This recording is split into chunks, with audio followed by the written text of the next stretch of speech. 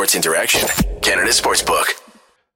Welcome to Game Over Montreal. I'm Andrew Berkshire, and oh my goodness, guys. I know that I said last episode that it felt a little bit like Dominique Ducharme was back in charge, and it was that era again.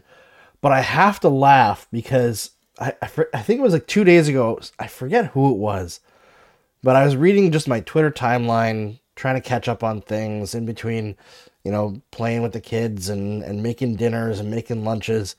And someone had mentioned, mentioned to me, Marc Bergevin did leave the team in a good situation. I think they were talking about prospects, and frankly, after a decade, still not the best situation. But if you look at the team on the ice, oh man, there's a lot of dead weight to be carried around here, and it doesn't seem to be going away anytime soon. And I know everybody's itchy. The trigger finger is going crazy. Everybody wants to get rid of all these vets, and I've seen some turning on Martin St. Louis. We're going to talk about that as well. But I got to tell everybody, if you're here, just let's try to chill. Let's try to bring some good vibes a little bit. Ian and I are going to debate a little bit tonight, I think, because we have some differing takes from the end of the game tonight. But it's going to be a fun show, I promise. We're going to talk about Xhekaj keeping it simple, keeping it effective on the power play. I know his first point here tonight, the goal did not count as a power play goal, but let's face it, the guy wasn't back in play yet. It was a power play goal. Second unit, just how they got that done compared to the first unit. We're going to talk about Joel Edmondson and his cross-check. Brendan Gallagher losing his composure at the end there as well. And of course, Kaiden Guhle got hurt. I am so sorry, Guhle Nation. I think that one might be a while, unfortunately, the way he fell, the way his knee got hurt. But before we get into it and I bring in Ian Boisvert, I think you know the way it's going to go. I feel like if you're a Montreal Canadiens fan right now, you might want to just start betting on losses. Make your bet with Sports Interaction. Whether it's hockey, football, or basketball, Sports Interaction has you covered. Bet pregame, live in play, or on one of our many prop bets. Sports Interaction makes it easy to deposit, play, and cash out. Join now and see all sports betting has to offer. You want to bet? Head to sportsinteraction.com/SDPN. That's sportsinteraction.com/SDPN. 19 plus. Please play responsibly. All right, folks, I'm going to bring in my guest now, and we're going to start off, first of all, welcoming Ian Boisvert to the show. Fan favorite, of course, and I think Ian has been on the show more than anybody else this season so far. It's between him and Laura. Yeah, I think so. But we're going to start the show off with a bit of excitement. Joel Edmondson and Brendan Gallagher. I know people are upset about the way that game ended. Here's my take on it. Nobody in that room right now is bigger than those guys. I think they are huge in that room right now. The players on the team love what they did. I think that Brian Mudryk, I don't know if you were watching the TSN feed or not, Ian, made a way bigger deal out of the little Edmondson cross-check than it actually was. Yeah, it was dirty, but it was a shove. Unfortunately, the linesman took the worst of that. That part sucks. That was brutal to watch. But it's a 7-2 game, and Radko Gudas is out there. He hit Doc from behind twice. He's slashing them. He's trying to hit guys. He's trying to take guys' knees out. I love that Joel Edmondson did that. I'm sorry. And I feel like there are GMs across the NHL who saw what Joel Edmondson did there, and it goes from that. His value's declining a little bit. The Stanley Cup final is a little bit in the rear view to, it's back up. First round pick back on the table because Joel Edmondson did some dirty shit. I swear to God, it matters.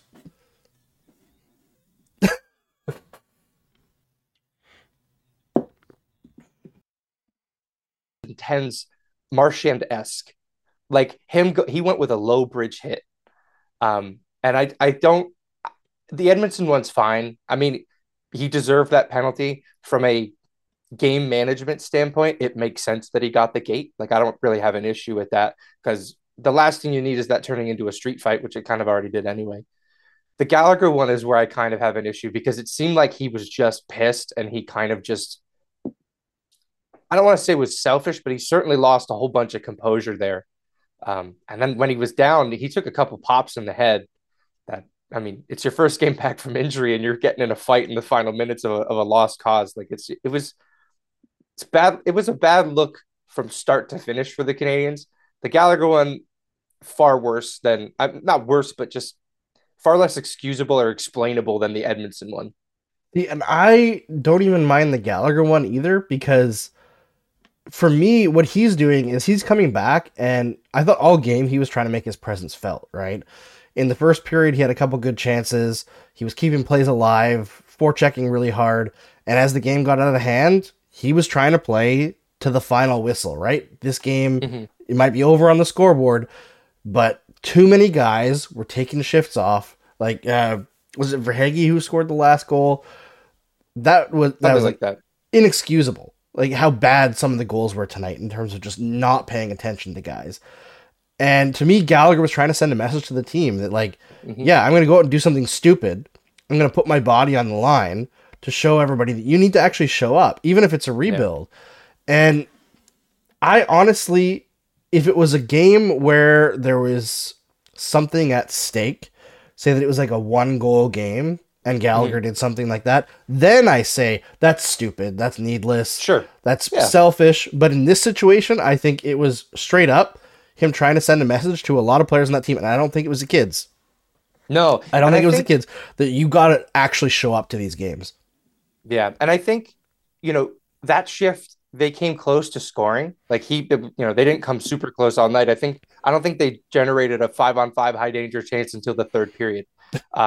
But I felt like Gallagher was going to do something on that shift. He was going to put the puck in the net. He was going to create a goal, or he was going to do whatever he ended up doing. They had 41 minutes in penalties tonight, Montreal. Not a single one to Arber Xhekaj, which is good for him. A little bizarre. It is, right? Like that's where, like, from my perspective, looking at the composure argument of it, like, Xhekaj is the one that we're on the most about taking dumb penalties, and he didn't take any. Doc took a couple dumb ones. Suzuki, we've seen him lose his composure a bunch over the last few games, because I think that this is starting to wear on him a lot as the captain. It's his first real litmus test as a captain. But yeah, I mean, it's like you said, if that was a 1-goal game and they put Florida on the power play in the last minute, I'd probably be a lot more upset, but it's the most life they showed that entire game. Yeah. Yeah, and they did actually, like, they played oddly better in the third period once the game completely got out of control, right? Like, that was the only period where they held the advantage in shots, in expected goals. I actually thought the first period was pretty competitive. Most of that was due to the Canadians getting a few power plays, but that's because Florida was playing sloppy, right? Like, they just didn't have composure. Second period, obviously, they took advantage and just took them to the woodshed. It was absolutely brutal. Yeah. But that's just been the Canadians lately. And, let's talk about, because I want to talk about Arber Xhekaj for sure. But because his is the positive story, let's save it for the end. So we end on a sweet note. Let's talk about Martin St. Louis, because there's a couple comments in the chat already asking, like, is Martin St. Louis in over his head? And before I get that, Noel says, who do you think gave up the most during this game? I don't know if I would single out a specific player. I know there's a couple of people calling out, like, Dodonov and Drouin, but actually those guys were actually among the only players who showed up tonight. It was that second power play unit that really did stuff for the Canadians, like Josh Anderson. I think the top line was, I mean, they got matched against Barkov, but he ate them alive. Yeah. Like, it was disgusting. And I do think Martin St. Louis actually should take a little bit of blame for what's happened. Like, I think Doc was pretty bad against Tampa Bay as well, and so were Caulfield and Suzuki. Well, Caulfield I thought was actually pretty good, but St. Louis does take a bit of blame for splitting up that line. Frankly, to me, he's broken up the only thing that was working in order to try to get more depth throughout the lineup, which makes sense if you're trying to win games and compete, but not if you're rebuilding. And don't break something that's working at the top of your lineup to benefit the bottom of it. It's just not smart. But is Martin St. Louis in over his head? I will say I don't think that this coaching staff is the coaching staff that they will compete with, but Martin St. Louis will be around for that. they can't have all rookies on the bench, right? Yeah. Like Alex Burrows has almost no experience. Stefan Robida has almost no experience. And Martin St. Louis has almost no experience as a coach. That's not a combination that accomplishes things. There's a reason why they're the worst special teams club in the entire NHL, right? And everyone wants to blame Alex Burrows for that. Burrows is not in charge of the power play. Nope. Martin St. Louis is. So in terms of the power play, I will say that he is in over his head, and he might need to have like a talk with somebody that, like, listen, you may be the magician, but like, you're not doing a good job here. We need somebody who's actually a tactician and not the rah-rah head coach. Like, you need an X's and O's guy on that coaching staff. And Alex Burrows hasn't proven to be that. Stefan Robida hasn't proven to be that. They need some experience on that coaching staff. Whether it's now or 2 years from now, it's going to happen. Yeah, it seemed like the penalty kill from its, the standard penalty kill percentage had a strong start to the season, but it was buoyed by goaltending. Like Montembeault and Allen were dominating on the penalty kill at the beginning of the year. I tend to give Stefan Robida a little bit of a pass just because like he's in charge of a defense corps that's got 5 guys who didn't play in the NHL last season. Yeah. Like he's given an impossible task, and I think considering that, like this defense has looked, about what I expected to. He's not a detriment to the team. Like this is what they were kind of always going to be. On the other hand, like, I know Alex Burrows isn't in charge of the power play. They need to find a power play coach. It is a massive glaring hole. I mean, I think of like the NFL, like there's special teams coaches for a reason. Like those things matter. Everyone wants to talk about 5-on-5. 5-on-5 stats obviously are the most telling of overall, driving of play and possession because that's where you spend most of the game. But those 2 minutes where your team cannot generate anything and you have an extra guy on the ice is killing their momentum. It's killing the attitude on this team. I think if Nick Suzuki gets asked one more time about the power play, I think he might just walk out. Like he's exhausted, like answering for this power play. And like I said, Alex Burrows isn't running the power play. What Alex Burrows does run oftentimes is those 6-on-5 situations at the end of the game. When they call timeout to drop a play, he's the one drawing up the play. And they haven't looked great in those situations either. Oh, Ian, let's not sugarcoat it. Yeah, they look bad. And 6-on-5, they are astonishingly bad. And the one time that they scored, Suzuki said after the game that Drouin made a play that Burrows didn't draw up. He said he found a better read and he passed it cross ice to Caulfield. I feel like that was the Philadelphia game. I can't remember. I think, weren't you on for that one? I might have been. It was I think I was on for the Pittsburgh overtime game. Different Pennsylvania series. Yeah, so like they need, and it's not so much of a need right now because the parts that are going to be on that power play and are going to be central to it are there. Caulfield and Suzuki are there. Doc will likely be involved in that. I don't know what the point man is going to be, and I think that might move us into the conversation about Arbor Xhekaj because, like, for all of the things he doesn't do particularly well, the power play just seems to get results when he's out there. Like, damned be the numbers, damned to be all of those, important metrics. Like, the puck just goes in when he's out there. So yeah, I don't know if St. Louis is in over his head. He's very green. We have to remember that.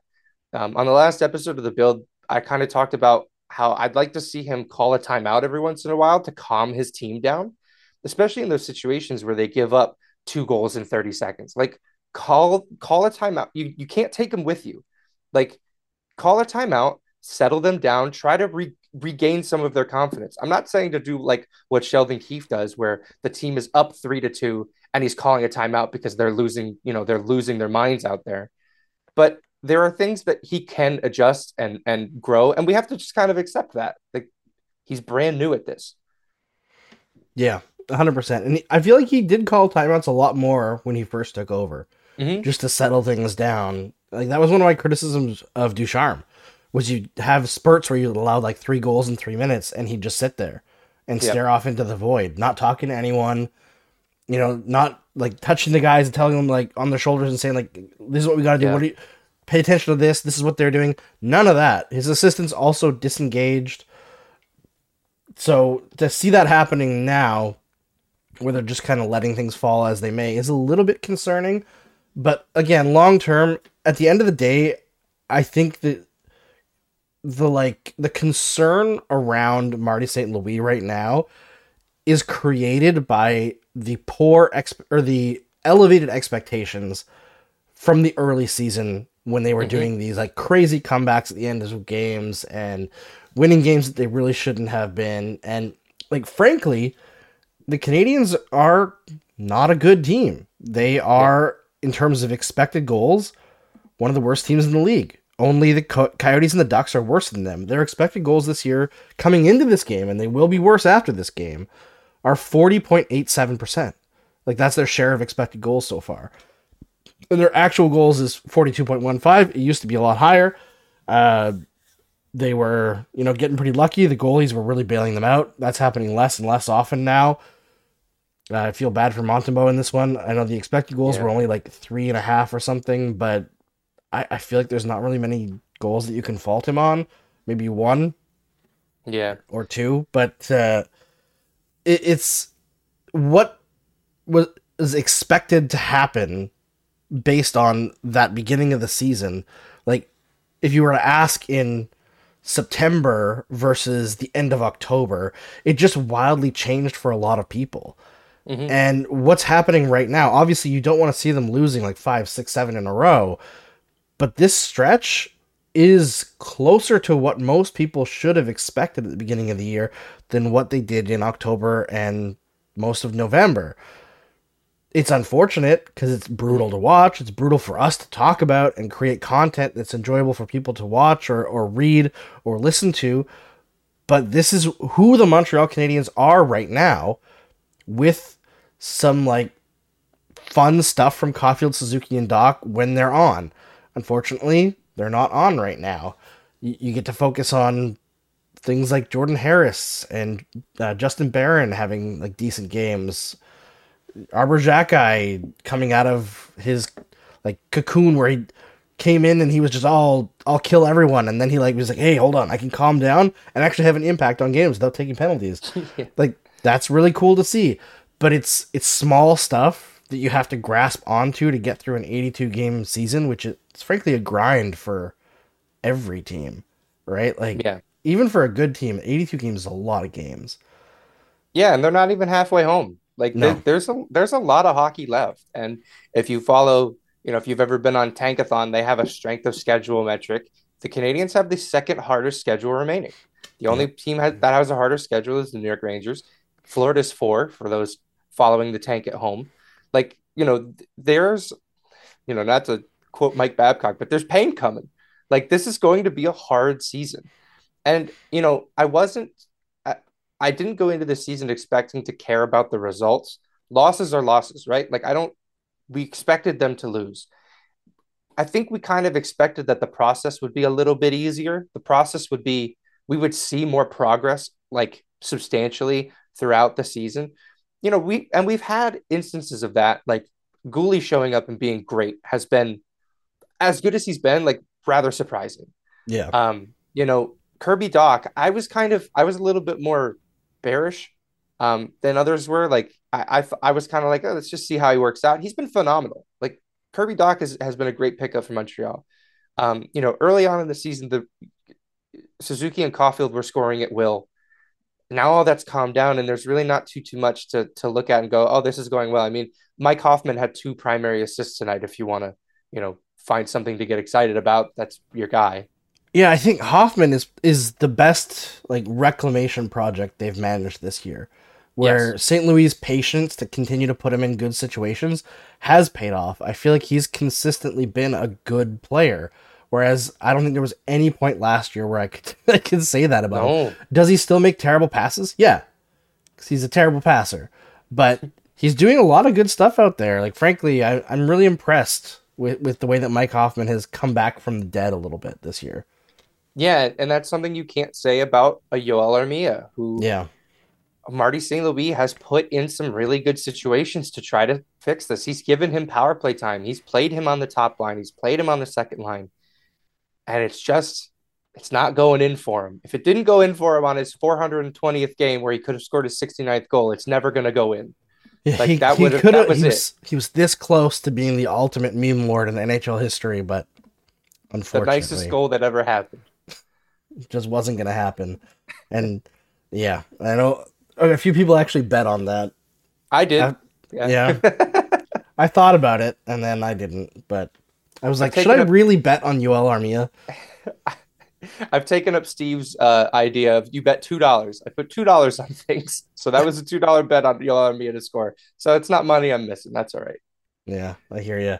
I hear you. I know. Kay brought up a good point in the chat here. She says, actually, it was back further. She says, I think that's part of why the players look so mad and upset.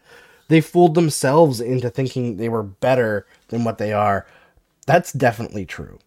And like, it's hard to fault them for that because you want them to have that kind of confidence, right? I don't think you can be an elite athlete and successfully play out there when you come into work every day thinking that there's no way to win, right? Or that you're a terrible team.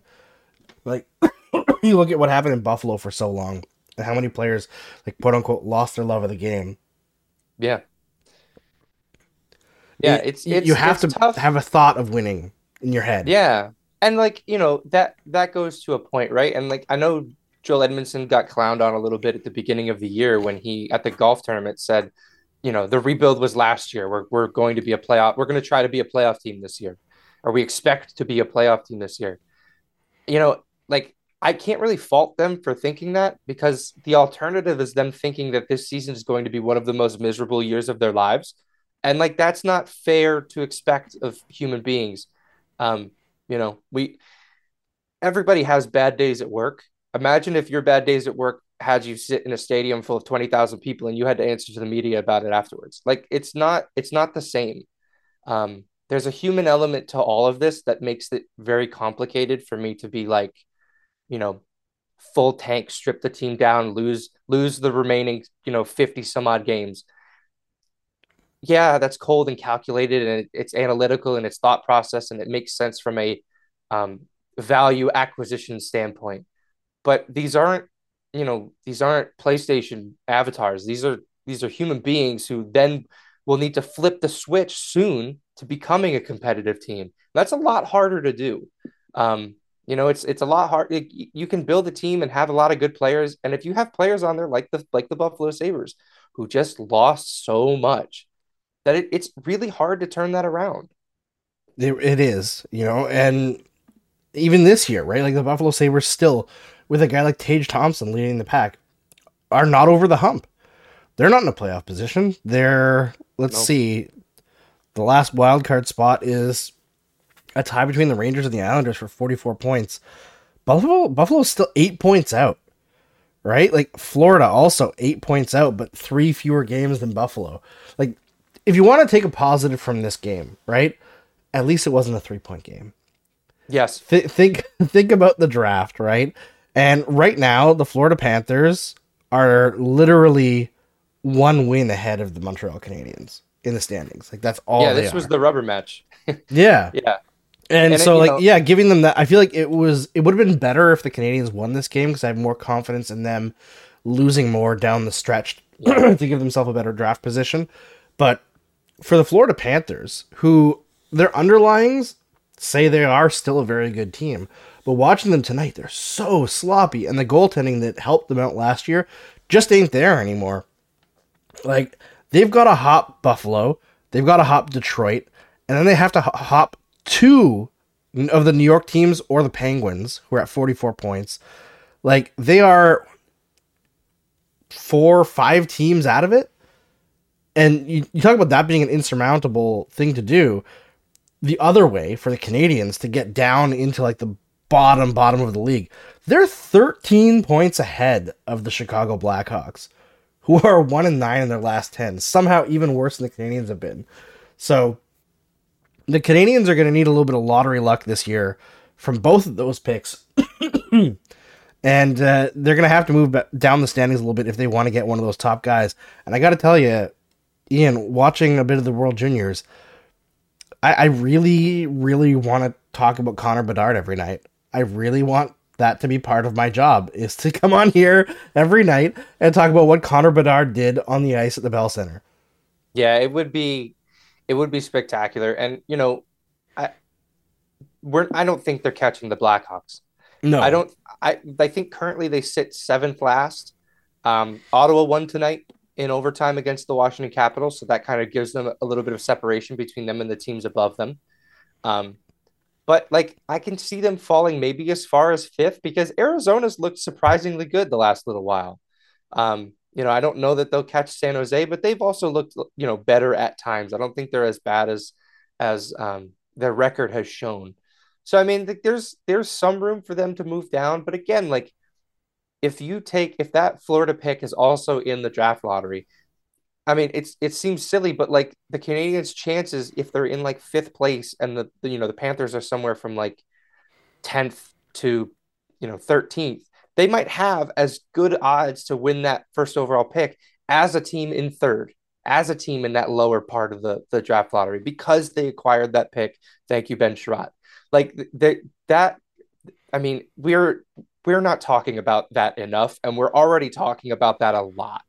Like I think Florida's good. I think a team that gives up an unprotected pick a year away for a Ben Sherratt type player is a team headed for disaster in any sense of the word. Yeah, I mean, you look at what the Panthers have put together and what should be a cup contender, and they do that, and then they hire Paul Maurice. It's Like, it's kind of inexcusable. Like their interim coach was he got a lot out of that team. I think the goal, Sergei Bobrovsky always goes good year, bad year. This seems like it's kind of a bad year. I think he's under 900 at the moment. At least he was coming into the game.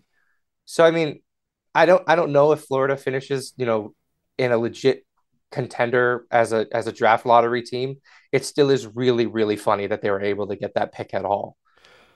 I mean, shall we talk about the fact that the Montreal Canadiens broke the Florida Panthers? Because heading into the last game of the season last year, their record Yeah. was 58, 17, and 6. And since then, they've got what? Like, let's see, two losses in the first round, another four, so 7 losses with 4 wins. Add that to what they have this year, so they are at 20, 23, and 4. Gross. Like, that's a pretty big drop in terms of execution. And there's a different coach there and lost a few players in the offseason. I think Anthony Duclair hasn't played yet this year. But the Panthers are not looking great, frankly. And I know they won big tonight, but let's face it, that was against a team that's even looking less great. Yeah. So, yeah, it's not a good scene there to not have a first-round pick this year. So, there is positivity. And speaking of positivity, let's talk about Arbor Xhekaj. Because when the Canadians were still in this game in the first period, a big reason why they were in it was Arbor Xhekaj. Both from scoring the goal, from simplifying things on the power play. When the second unit struck a second time, he kept that play alive a few times. And when it was at 5-on-5, he was destroying people. Yeah. Completely legally. His reverse hit on Luosterainen was devastating. He buried Nick Cousins twice, which is fantastic. Love to see it. Love to see it. But, like, again tonight, like, I believe he finished top among the Canadians in game score. I don't know what his underlying numbers were, but probably decent. Let's see. Not great, but nobody was great tonight. But overall, like, he kept things composed. He made a lot of good defensive plays. The power play, like, a lot of folks, I think, focus on the wrong thing in, like, trying to fix the power play. Like, oh, well, his shot from the point, you need that. You don't. No. Modern power plays don't use shots from the point anymore. That's just not a thing. And, like, oh, he's great at getting a shot through. He's actually not. Under 50% of his shots get through. But the fact is, he keeps things really simple back there, and he moves the puck quickly and decisively, and the first unit doesn't do that. They're constantly trying to wait for lanes, and I think it was Xhekai's goal in the first period where they just like him, Dodonov, and was it Drouin on the first goal? Or was it Hoffman? It was Drouin and Hoffman because Hoffman ended up with a primary assist on that one. Okay, I thought it was Dodonov on there. But either way, the three of them formed a triangle up in an area that wasn't dangerous, and they just fired the puck around really quickly, Yeah. got things moving, and Xhekaj took a shot, and it went in. Like, that kind of decisive action where you're making quick passes, forcing players to react, is what creates goal scoring. And the first unit, they're slow. They're slow. Yeah. Yeah. The worst decision is indecision, right? Like they cannot figure out what they want to be. I've been on this show a bunch this year. When the power play was working, I said they had two plays. They had get the puck to Cole and let him shoot it, which has not worked since it did work earlier on in the year. It's been very ineffective. And they had the Nick Suzuki come out of the zone and break back in at full speed and get a shot on net. They're not doing either of those right now. Like they're not generating anything anywhere, and those two things aren't working. So I think they're just kind of they they look frozen. They look like they don't know what to do, which is like it. We talk about Marty St. Louis. It's an indictment on coaching. As much as this is a coach, a team with a very young coaching staff, it's National Hockey League. Like you're not going to get a ton of sympathy from people. Well, he's brand new at this. Well, Marty St. Louis played a lot, and Alex Burrows has played a lot, and Stefan Robidas played a lot. Like those guys played in this league. They should understand like how to speak to players and how to get them to understand the game plan on a power play. But again, like I find it challenging because, you know, for most of my life, this power play sucked. Like it's a problem. It's a problem that has spanned coaching staffs and cores and general managers. Like because I don't know if ever since it was Carbonneau as the coach, like that team scored on like a fourth of their power plays. Like they don't have that anymore. To bring it back to a positive, you know, I think I mentioned it earlier. Like Arbor Xhekaj, I don't know that it necessarily like statistically makes sense that it works, but it just does. Like I think he wants to move the puck off his stick as soon as he gets it, which isn't a bad idea on the power play because getting people moving laterally is a good idea. Um, and when his puck, you mentioned that a lot of his shots don't make it to the net. It seems like the ones that do just go in. Yes, Like they do. Yeah, he's on a the puck heater. You just can't goes in. deny it. Yeah, line goes up, puck goes in. Like there's no rhyme or reason for it. But I think in order to get this team some confidence on their power play again, trotting him out there and just having him put the puck at the net might be the best option. Get people some free points. See what happens.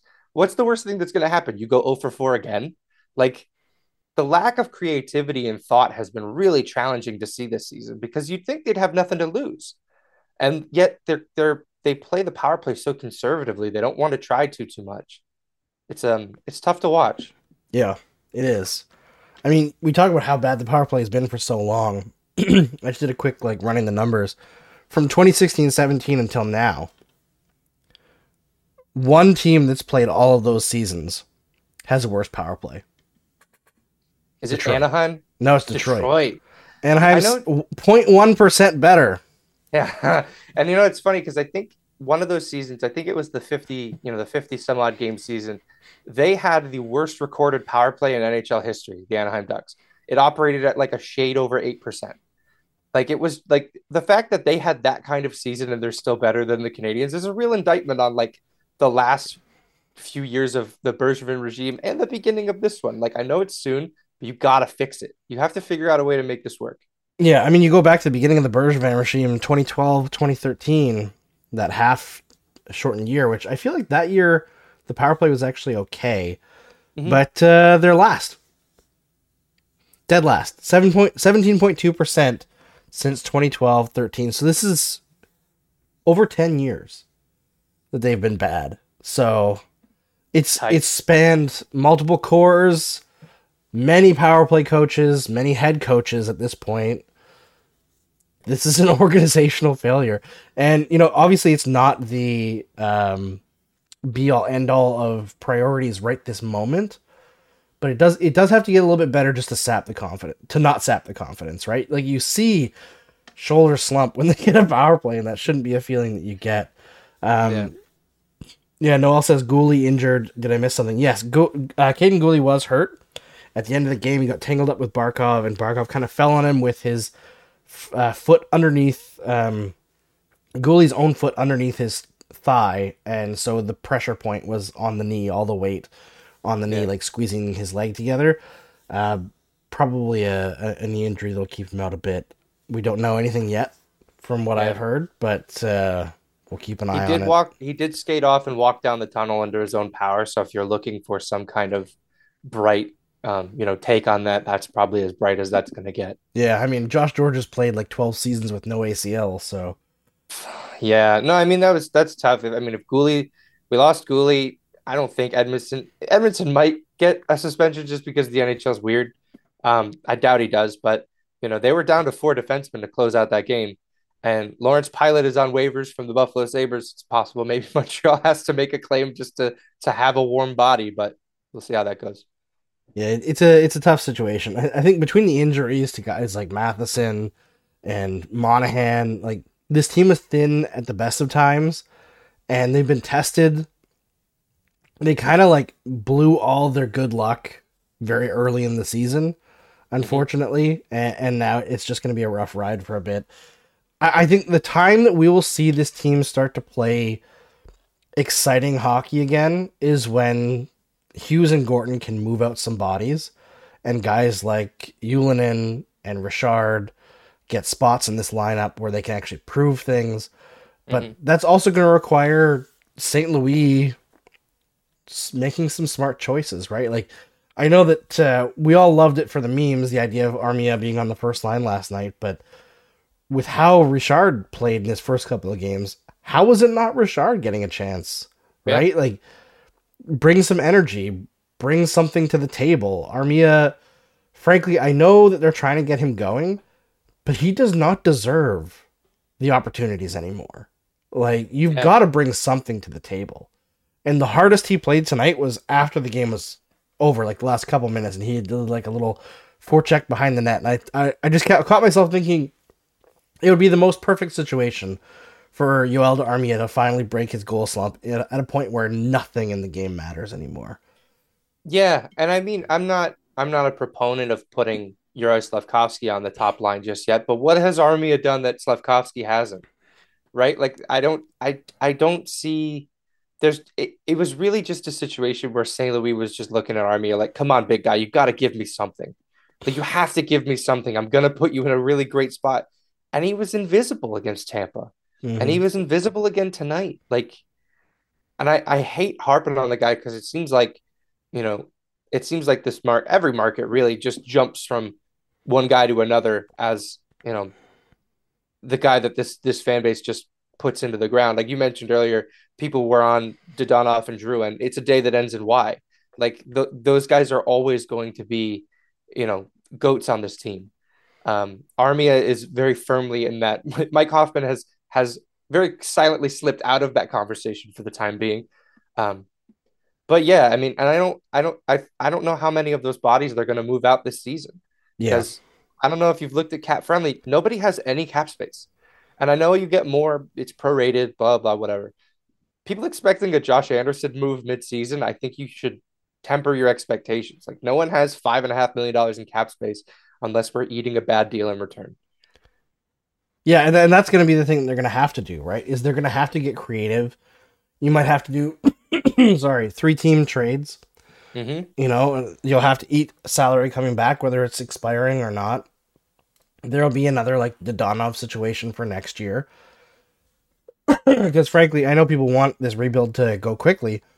I don't think we're in for a massive improvement next season. I think that we're going to see like on the upshot between like 75 and 80 points, which I think they were on pace for 77 a few games ago, and that's dropped now. This year, like, it's easy to get caught up in a winning streak or a hot streak for a player, but folks have to remember that last season, the Canadians had what, 22 total wins? They Mm-hmm. lost 60 times. Yeah. You know, like they finished the They were season. never going to do that again, but No, it wasn't no, going no. to be It a won't marked be- improvement this Yeah, year. it won't be that bad, but like they had 55 points. So if they were to actually finish with 77 points this year, a 22-point improvement is almost unheard of. Yeah. Like it's a massive, massive deal. So it's going to be a gradual improvement. And it's just like with Slavkovsky, right? Like I've seen sorry, I'm just getting over something. Get through it. You're all right. As per always. But people are questioning like Slavkovsky's development path. It's not linear, right? No. There's going to be stretches where he struggles a little bit. He's an 18-year-old playing in the NHL, and like frankly, he probably shouldn't have started here. I think they should have sent him to the American Hockey League to start out the season, see if he builds his confidence up and have like a second half situation. But he's working with the skills coaches every day. We see him developing pro habits. I'm not concerned about him, but I understand that people don't get the path that he's on. But he's not a guy who I expect to break out and score 20 in the second half of the season like Cole Caulfield did last year. You know, it's not that that kind of thing. Kay says she has flashbacks to Kotkaniemi. Yeah, well, I think Slavkovsky has a lot more confidence than Kotkaniemi did, and the organization now, I think, will jerk him around a lot less. Yeah. Like, if they were to make the playoffs, I don't think he'd be scratched in game one. No, and I'm trying my best to not hold this front office accountable for the sins of the last one. Yeah. It's, as much as it's like, we're trying to draw comparisons to how things are, and Slavkovsky, we're not seeing the immediate impact that we're kind of associating with a first overall draft pick. But, you just have the Canadians got the first overall pick in a season that was, developmentally absolutely ruined by COVID. Yep. Like was there any OHL players taken in the first round? I think there was like maybe one. Shane Wright? Oh yeah, other than Shane Wright, I don't think there was many. Yeah. So I mean, it's just like he's not a prototypical first overall pick. I kind of understood at the beginning of the season the argument to saying you're going to go back to Finland and play for Turku. Like, but I kind of understood. I wasn't on that team, but if they had sent him there, I wouldn't have been, confused about it. The idea would have been to just you go play there. You're not going to be bothered by being a Montreal Canadian. Go be Juraj Slavkovsky in Finland. Play your game, learn your game. Come here next year. We'll figure it out then. But I also see the benefits to keeping him in the NHL at the moment. He's not going to learn NHL hockey playing in Finland. Yeah. He's not even really going to learn it in the AHL. It's not a direct comparison because, as we've seen, players can dominate at the American Hockey League and they come up to the AHL or the NHL and they don't have the same type of play. I'm not worried about him yet. I don't want to draw that Kotkaniemi comparison just yet. But it gets late early, right? Like we'll see pretty soon, not this year, maybe not even next year, but like look at the Rangers right now with Alexis Lafreniere. Like they're starting to think about that a little bit. I don't know if they're going to move him. I think people are jumping the gun saying he's coming to Montreal, but that's what else is new. At this point, what would you even trade for him? Like, I would not be giving up a lot. No, and why would the Rangers trade him for not a lot, right? Like there's no incentive for them to do that unless he's disgruntled and wants to leave. Yeah. And even so, he's under team control. Tough. You got to play here. He'll just be available the same time Pierre-Luc Dubois is, and they'll just both come to Montreal as free agents. It'll be fun. As always, Montreal, the free agent destination of choice for everyone.